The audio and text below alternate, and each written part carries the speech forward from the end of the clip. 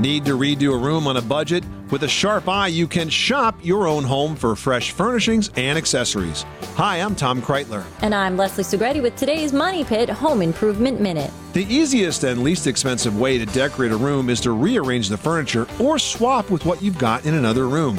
It's 100% free and the perfect way to revitalize your home when money is tight. Small changes can make a big difference. Switch a side table, trade lamps, or bring in new colors through pillows and accents from other rooms. And remember those old favorites you haven't seen in a while?